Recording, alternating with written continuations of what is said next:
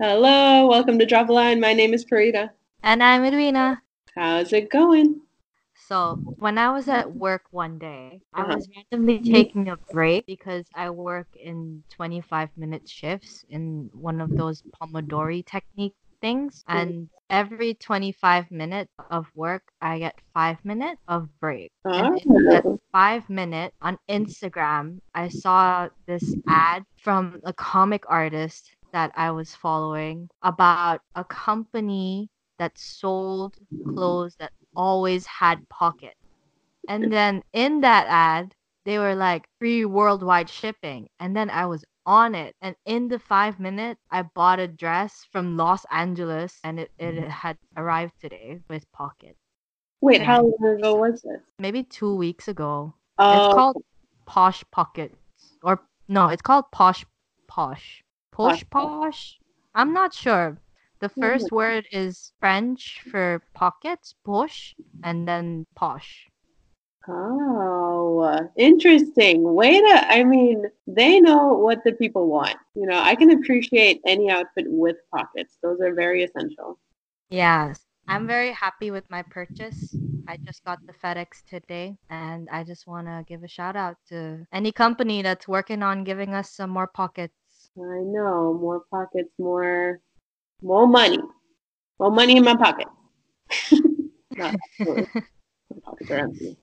So today we wanted to follow up on our episode that we last launched on dropping lines on discrimination with dropping lines on allyship and being an ally in times of recognizing discrimination or recognizing injustice or inequality.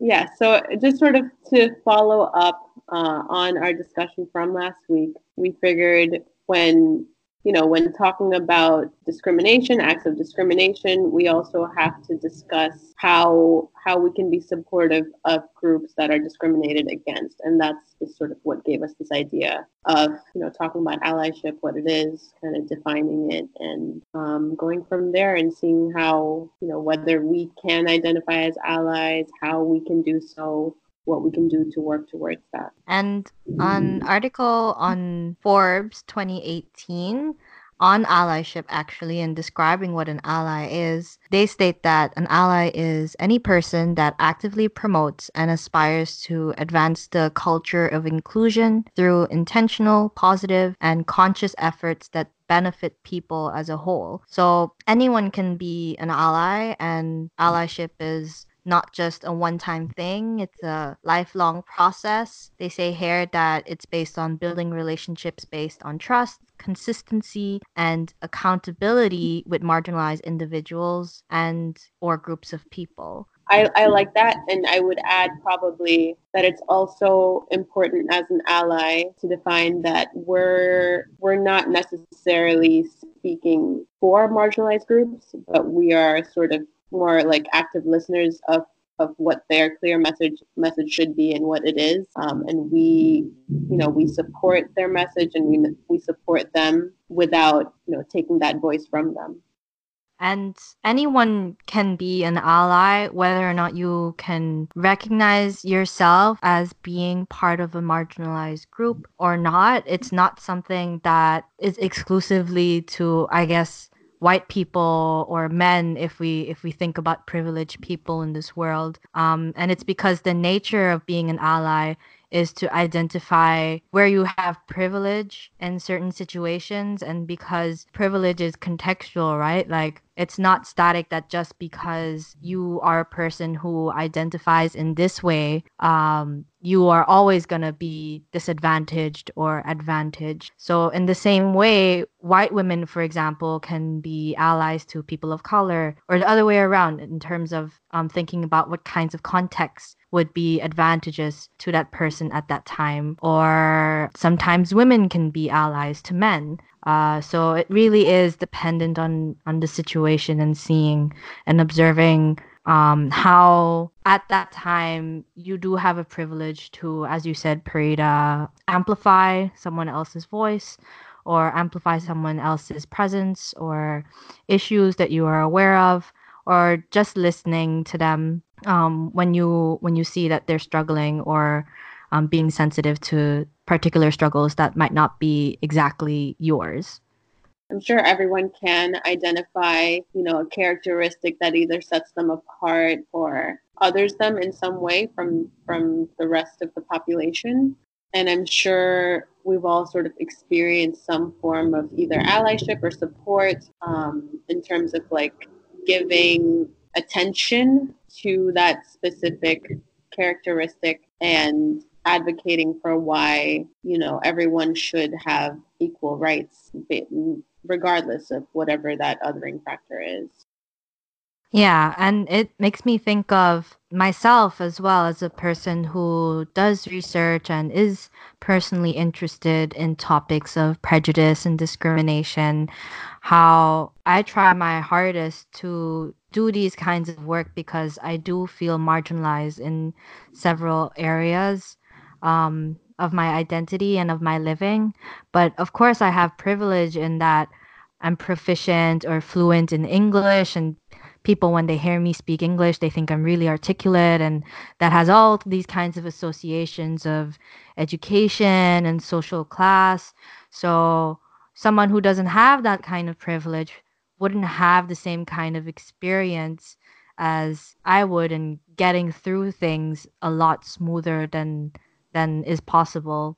So it's also being able to recognize that for me myself, I do have an opportunity to make space in different planes of power, and then trying to lift other people up who unfortunately doesn't yet share that plane of power. I see you sort of understanding this like sense of, I guess, intersectionality with like both culture and also just demographics, language. There's so many factors to consider. So although you might identify with a group of people, you also like fit yourself into a certain subgroup, and still being able to like be an ally to the many different subgroups under one heading. For example, like many like like in your case, many like Euro Chinese citizens might have that struggle that you described of like a language barrier, and being able to grasp information depending on their work field or their field of study. That would be a whole different subgroup within, I guess, that cultural category. So yeah, I think it's interesting, like to be able to. There's so many different subgroups that we could be allies of, and none. That's the thing about being an ally. It's like you can be an ally to anybody or anything that requires that sort of that voice, or that sort of more consideration, or more broader visibility. I feel like the topic of this episode nicely ties in with some of the things we've previously said in the toxic masculinity episode, in the discrimination episode, where being an ally, an important part of it is being able to be proactive and taking it upon yourself to use the tools that we have nowadays, to learn about different marginalized experiences, to be proactive and learning more about the history of the struggle in which you want to alleviate, or in which you want to take upon yourself to advocate for others, to be an ally in that sense, and to also do that with consideration. If you are doing that, asking other people in your life who do have marginalized experiences, then you're doing that responsibly and conscientiously. You aren't interrogating them and appreciating their time in terms of having them recount not so great things, and not criticizing them or challenging their realities, but really trying to believe and understand what their experience is, even though it's not something that you can 100% recognize or you can 100% identify with. I think it's important to mention also like allyship. I think, there's a lot of room for error. A lot of people take the term ally and to many people, it might just mean just not being discriminatory towards a certain marginalized group and just recognizing their existence. But that in a lot of ways that can go awry, I guess, or it can go wrong in terms of either if you're speaking for them, kind of like silencing them and using your own platform to speak as though you have those experiences yourself of the marginalized community. And this is a common mistake that people might make, and it's well intentioned, of course, because there's sometimes a line that we walk between either putting the best interest of the marginalized group in mind or just sort of clearing our own character, kind of clearing ourselves of like, what, I support this and I don't support this and I don't support this and I don't support this, just to sort of prove something to ourselves or prove something to our own social circles that, we are not threatening, putting us at the center of the entire issue rather than being, which is kind of like precisely like the opposite of the definition of being an ally, because you're sort of putting yourself at the center as opposed to putting like a marginalized person or a group of people at the center instead, and allowing them to speak for themselves and promote their own whatever message they want to give. Yeah, I've definitely met people who have really good intentions. At least I hope they have very good intentions, but I think they're, to put it very frankly, they're too accustomed to making things about themselves and relinquishing the stage then to someone else becomes very difficult, or it doesn't come to mind as easily. So I told you before, or I've told our listeners before, that I recently went to Geneva for a summer school on prejudice, discrimination, and the diversity challenge. At least I think I did. As you can imagine, there is a subset of people who attend. But there were lots of mistakes, like you mentioned, that were being made, and that people who might have privilege overall in society would say that they have to be the spokesperson of marginalized groups. And that is true to a certain extent, but not to the degree that some people don't need more people to talk on behalf of them. Some people really just want to say what they want to say themselves. So it's probably best then to give them the space and opportunity to express themselves, or to express what they want or need, because they're the ones who are 100% experiencing their struggles in their own ways. So like we said before, just amplifying the voice and not really making it about you, but relinquishing that kind of attention and space to someone else, and not behaving as if you know best, or that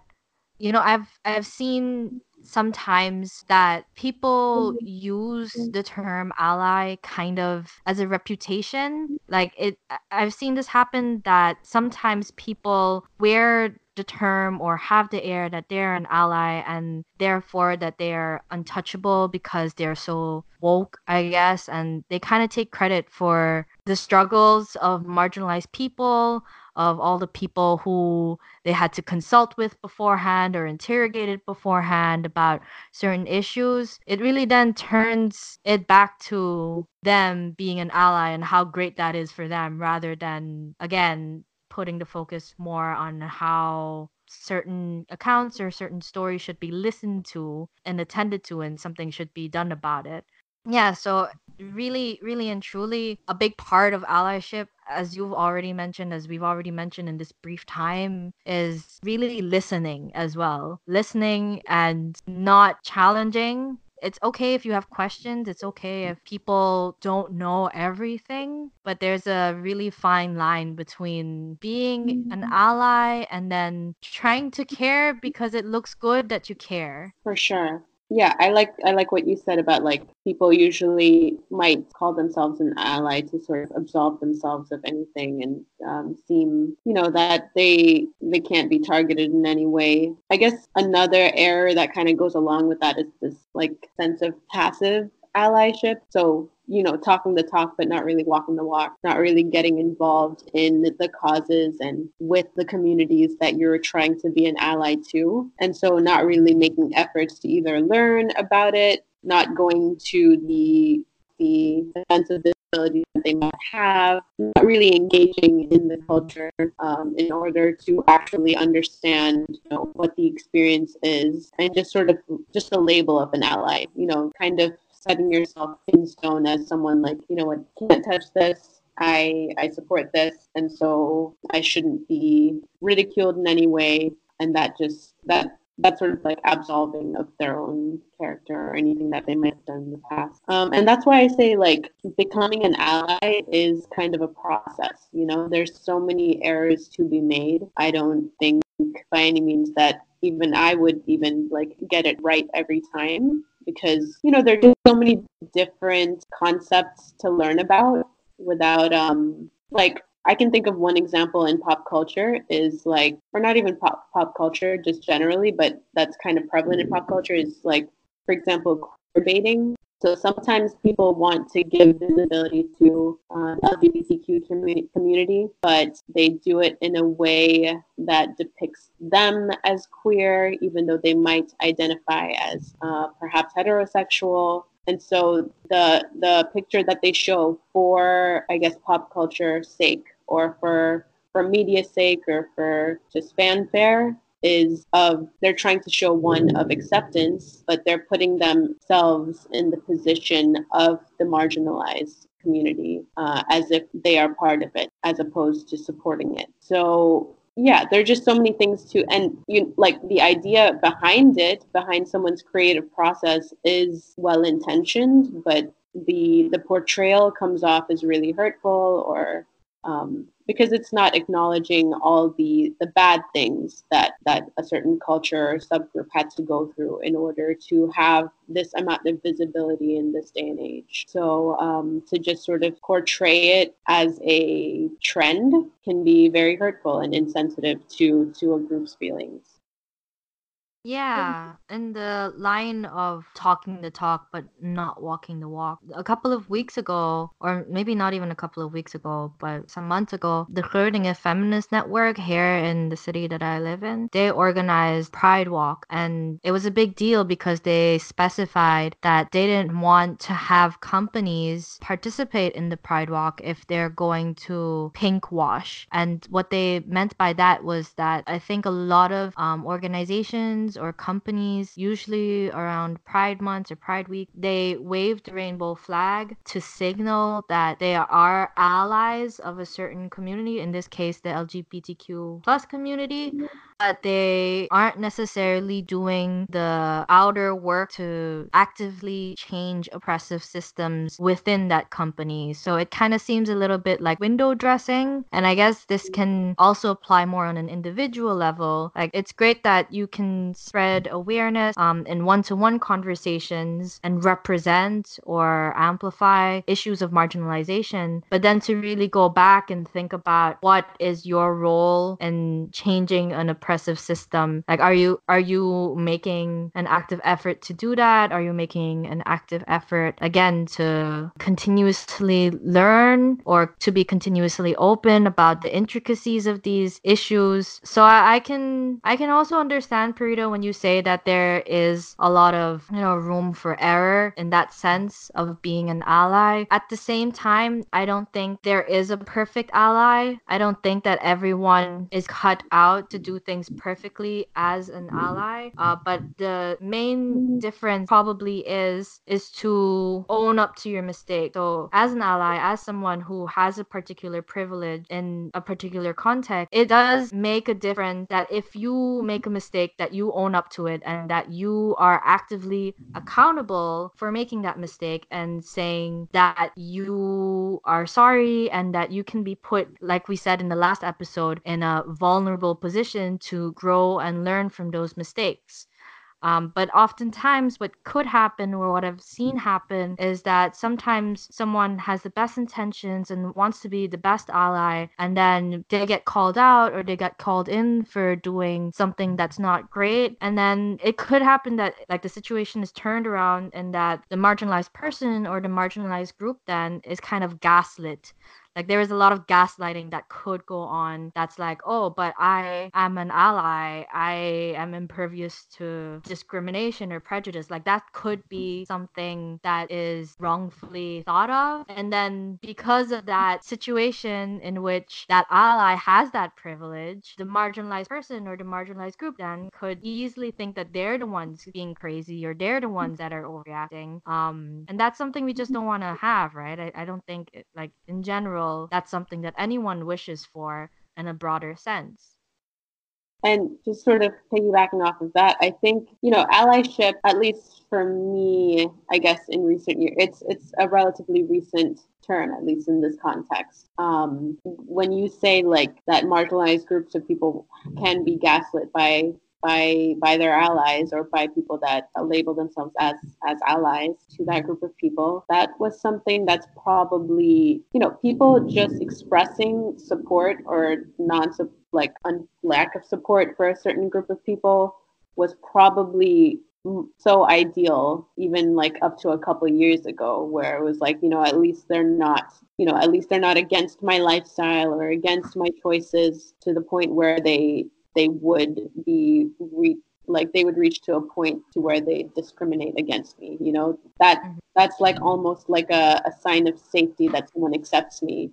And I think it's really commendable that, like, it's great that we're at a point where we're having to discuss, like, how to be a good ally and not just say something like, oh, I support this and I support that, and taking those stances just verbally, where we're at a point where we're actually discussing, like, as an ally, you can say this, but you shouldn't gaslight the marginalized group, or you shouldn't take their voice away. You shouldn't be in the position where you feel like you know everything there is to know already without having listened, and setting those like standards for an ally. Because I think it's also something that I think we might have discussed in a discrimination episode last week, where it was just about, I talked about like my experience at my old job, where that satisfaction that someone's supposed to get when they're just, suddenly like accepted into the broader group of people by like,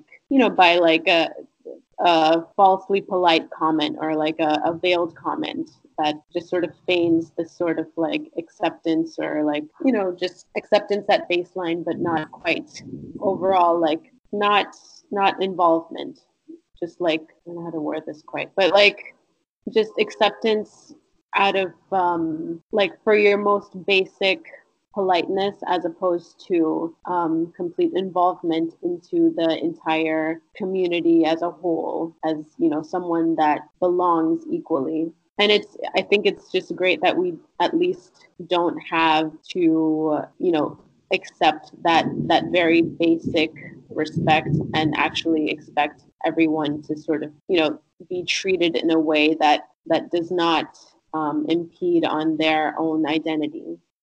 It sounds a little bit, from what I'm understanding, like when people are saying that they can tolerate a group of people or this person, but it's not really indicative of them being inclusive or accepting or even valuing that person as someone that has worthy contributions in whatever sense we want to call it. Exactly. Yeah, that's interesting living in the Netherlands. Since it's really common to hear around here that the Netherlands is one of the most tolerant country there is. So it makes me think about if we have a level of tolerance Right. that's a start, but that doesn't really say much about the rest of being inclusive or being accepting, welcoming, valuing people. Yeah. Yeah, so I have thoughts about that.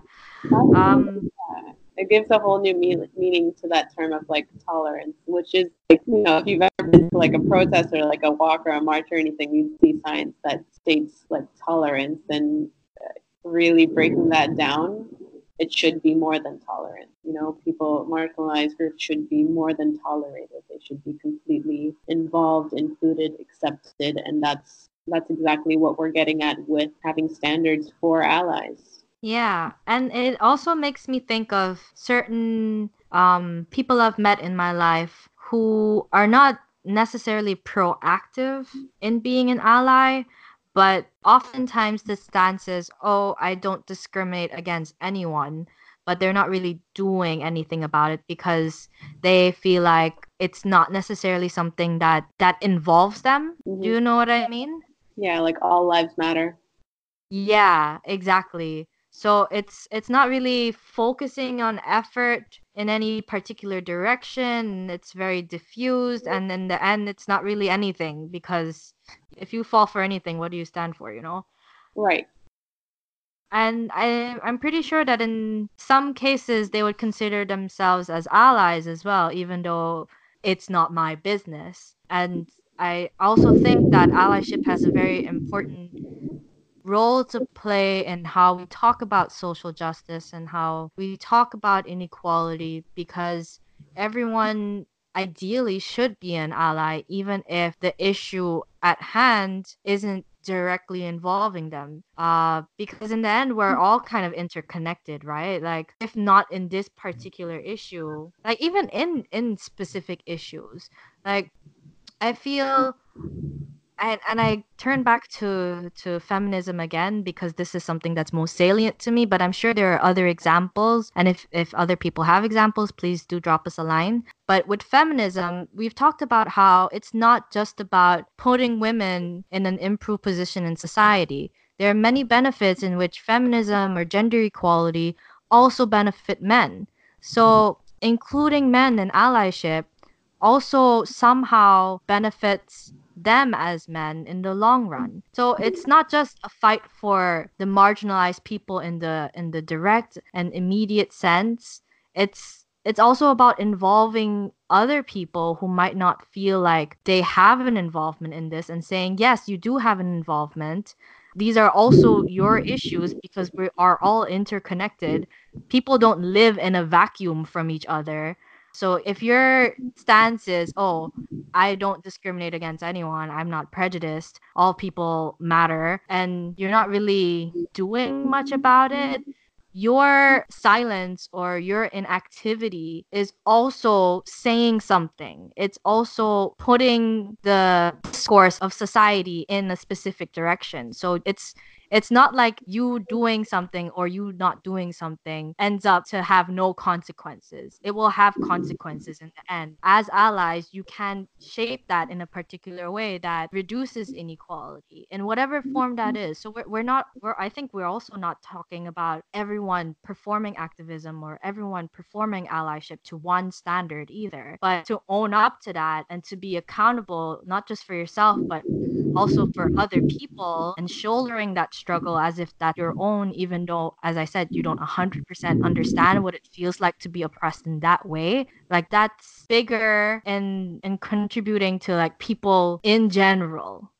Yeah, for sure. Exactly. The greater for all people. And I don't see why someone wouldn't want to be an ally in that sense. Like, why, at least with the knowledge that certain groups of people have less than they do based on a certain character, like a defining characteristic of their being, why wouldn't you want to support the building of them in society? And I guess also part of that just comes with like knowing your place, you know, knowing what values and privileges you do have and recognizing that. Because I guess in a way, like denying all of the work and the practice and the understanding that comes with allyship is to sort of just assume this stance of like complacency and like indifference to what kind of hierarchy society has kind of like put us in based on so many different characteristics like culture, socioeconomic status, like so many of these different factors, just sort of accepting as like the way things are. So why ruffle feathers? Why change it? Why do anything?